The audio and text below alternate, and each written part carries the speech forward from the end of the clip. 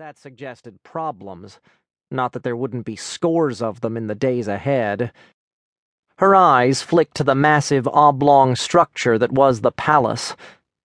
Not for the first time, she wondered what function it had served in the days of the vanished electors who had built it, because the interior was anything but designed for a ruler, even with all the additions, such as the kitchens, made over the years. After she reached the rear courtyard, she turned the stallion toward the middle rear door to the palace.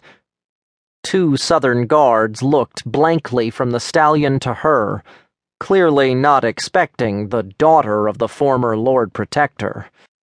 "A few things have changed," she said as she reined up. "Lord Joramil was executed for poisoning my father and plotting the death of my brother. So was his son. That left me as Lady Protector, and the Seltiers and the Southern Guards have affirmed my succession." The younger guards swallowed hard. The older and graying guard nodded slowly. "We have always served your family, lady. We will continue to do so." Mikola could sense the honesty behind the words. "Thank you." She dismounted gracefully, handed him the reins, stepped back, then turned toward the door. "She'd do that," she heard the younger guard say as she opened the door. "She was named after Mikkel the Great. For good reason, it appears." As she closed the palace door behind her, she certainly hoped so, but put that thought aside as she hurried along the wide interior corridor, following it west, then south, and finally east to reach the central stone staircase, wide as it was, the only staircase, to the upper level of the palace.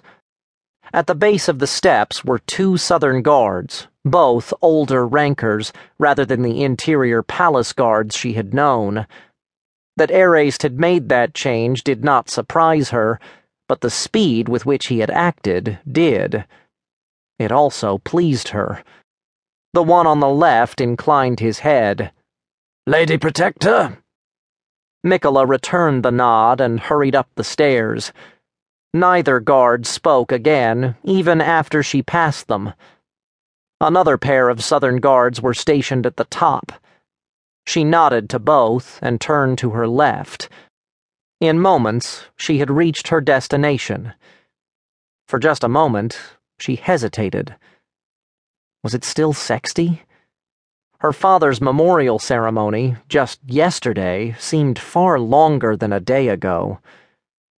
She straightened and opened the door.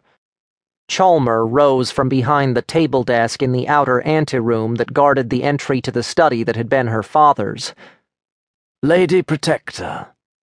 Mikola almost smiled. "Who told you?" "Under Commander Erased sent a Southern Guard to inform me. He has also placed trusted guards in places in the palace." "I know." She didn't mention how she'd discovered that. "The commander is quite able and very loyal." She paused and looked at Chalmer. "How did you feel about my father's death and Joramil's efforts to become Lord Protector?" "I was distressed, lady. I cautioned your father about Lord Joramil once. The second time I brought up the matter, he told me never to mention the subject again if I wanted to remain as his private scrivener." The gray-haired functionary smiled sadly. Mikola could sense the truth of the older man's feelings. "Then you will serve me as loyally as you did him?" "If you will have me, Lady Protector." "I will. But only if you remain honest, and tell me of your misgivings about any action I may take or contemplate." Chalmer bowed deeply. "That I will, lady." He straightened. "Your sister Salia is already awaiting you in the study." "Do you know where Rachelona is?" "She is in her chamber. A pair of Southern Guards are posted there to keep others from intruding. The Undercommander said that she was not to leave the palace without your permission."